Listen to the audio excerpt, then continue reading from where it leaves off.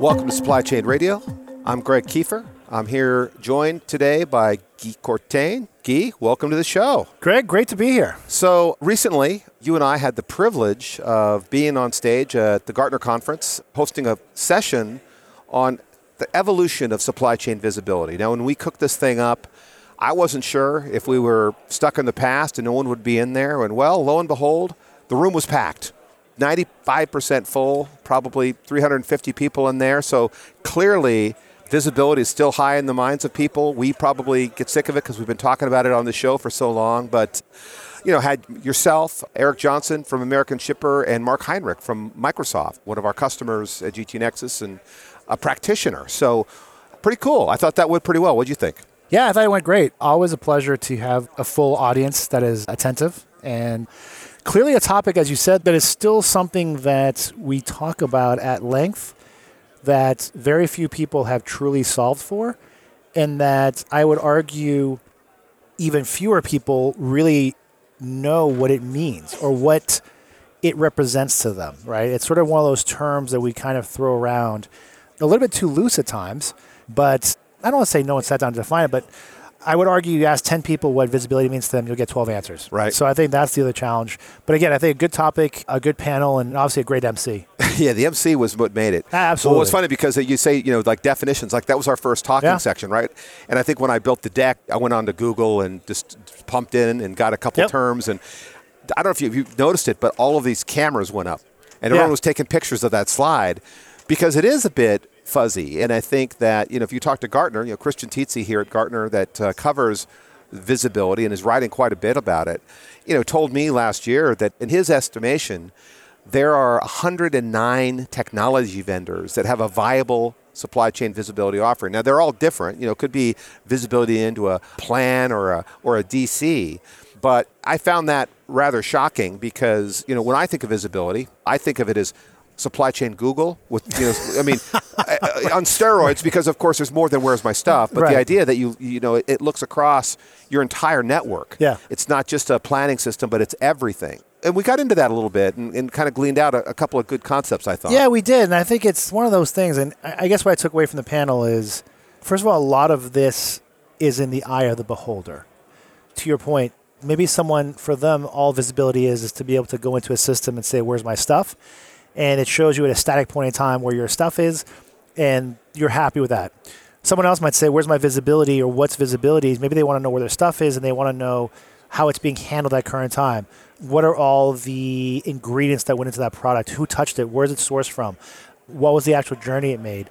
Other people, you know, we talked about this in the panel, visibility is more into the front end side of what does my consumer want? When do they want it? You know, is she going to buy it online or go to the store? Is this a repeat buy? Is she a loyal customer? What have you, right? A whole host of information that's out there. So I think what's interesting about this topic, why it's in a way so difficult to, I don't want to say get your arms wrapped around it, but to sort of, as you said, you know, over 100 vendors that say they do visibility is because, yes, there's visibility might be just seeing what's in my logistics channel. Visibility might be just like what's in my factory, what's in my warehouse, what's in my demand side. That could be all you're looking for, or it could be everything, right? And I think that's the challenge that we all face. And I think from the panel discussion, what I found interesting is just that we're constantly under pressure to gain this thing called visibility, yet none of us can agree to what the heck does that mean? Right. And, you know, of course, we spent a little bit of time talking about networks, right? Yep. Because I think oftentimes when you say the word software or technology, you immediately look at a screenshot and say, wow, that's just a beautiful, stunning demo. Wow, holy cow, right? Right. But where does the data come from? I like to say it's the path from data to information to insight. And of course, you need a network. And, you know, you've heard Gartner getting on networks a little bit more with virtual ecosystem terminology. And we talked a little bit about networks. And I think that, you know, the networks of today and tomorrow are a lot different than networks of the past. Not all networks are created equal. That's another thing. I think networks to different people mean different things. And you're absolutely right. I think networks are not created equal. Networks are evolving. Networks will constantly evolve. I think you provide an example on stage of, you know, in the old days, a network was sort of a very tight-knit group of data points that you could potentially access easily because it was all self-contained in a way. It was maybe vertically integrated, things like that. We look forward, and networks are what? Networks are living, breathing, changing organisms, right, for lack of a better term. What we mean by that is if you look at, you know, LinkedIn being an example we use all the time, but you think about a LinkedIn network or your Twitter network or your Facebook network, you're getting people added onto your network on a regular basis. You have people leaving your network on a regular basis.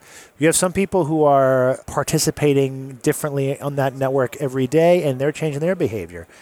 So now we take that and we apply it to the world of our supply chains, and you recognize that the complexity of that becomes 2 times, 10 times more complicated because, again, that network is constantly changing. And then what that does, obviously, is it layers complexity onto the goal of gaining, air quotes, greater visibility, right? So if your network in of itself is not a static object, it is constantly moving, evolving, changing, the information it throws off itself is going to be constantly moving and changing, which then begets an issue of, well, how do I constantly keep on top of that information, which is what is visibility, right? Getting understanding of my network, of what's happening. So I think that's why it's so difficult, right? It's because it is always moving, always changing. Right. Well, and of course, with the proliferation of devices and GPS sensors and RFID and all of these new things that are going to feed into that network, right? It's no longer the realm of a point-to-point EDI hardwired thing. Yeah. It's much more than that. And of course, the old network, it would take you 50 years to set that whole thing up. So it really has to be,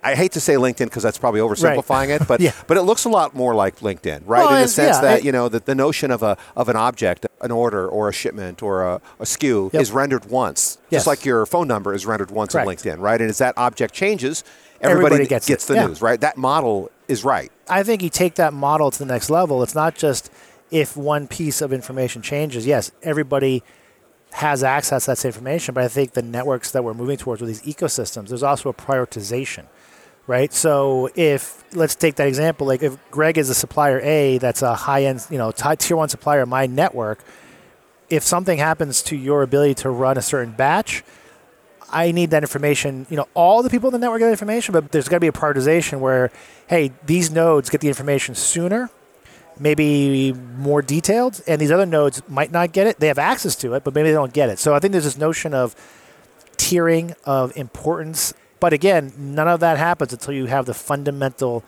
connectivity of a network or a virtual ecosystem, as Gartner calls it. Right. Now, again, we had a great guest on the stage with us, Mark Heinrich from Microsoft, and he runs a supply chain, not Xboxes, but they're cloud servers, right? Yeah. And he's undertaken an initiative. He's rolled out visibility, and he's looking at it from a transportation velocity perspective, and making smart choices on mode, et cetera.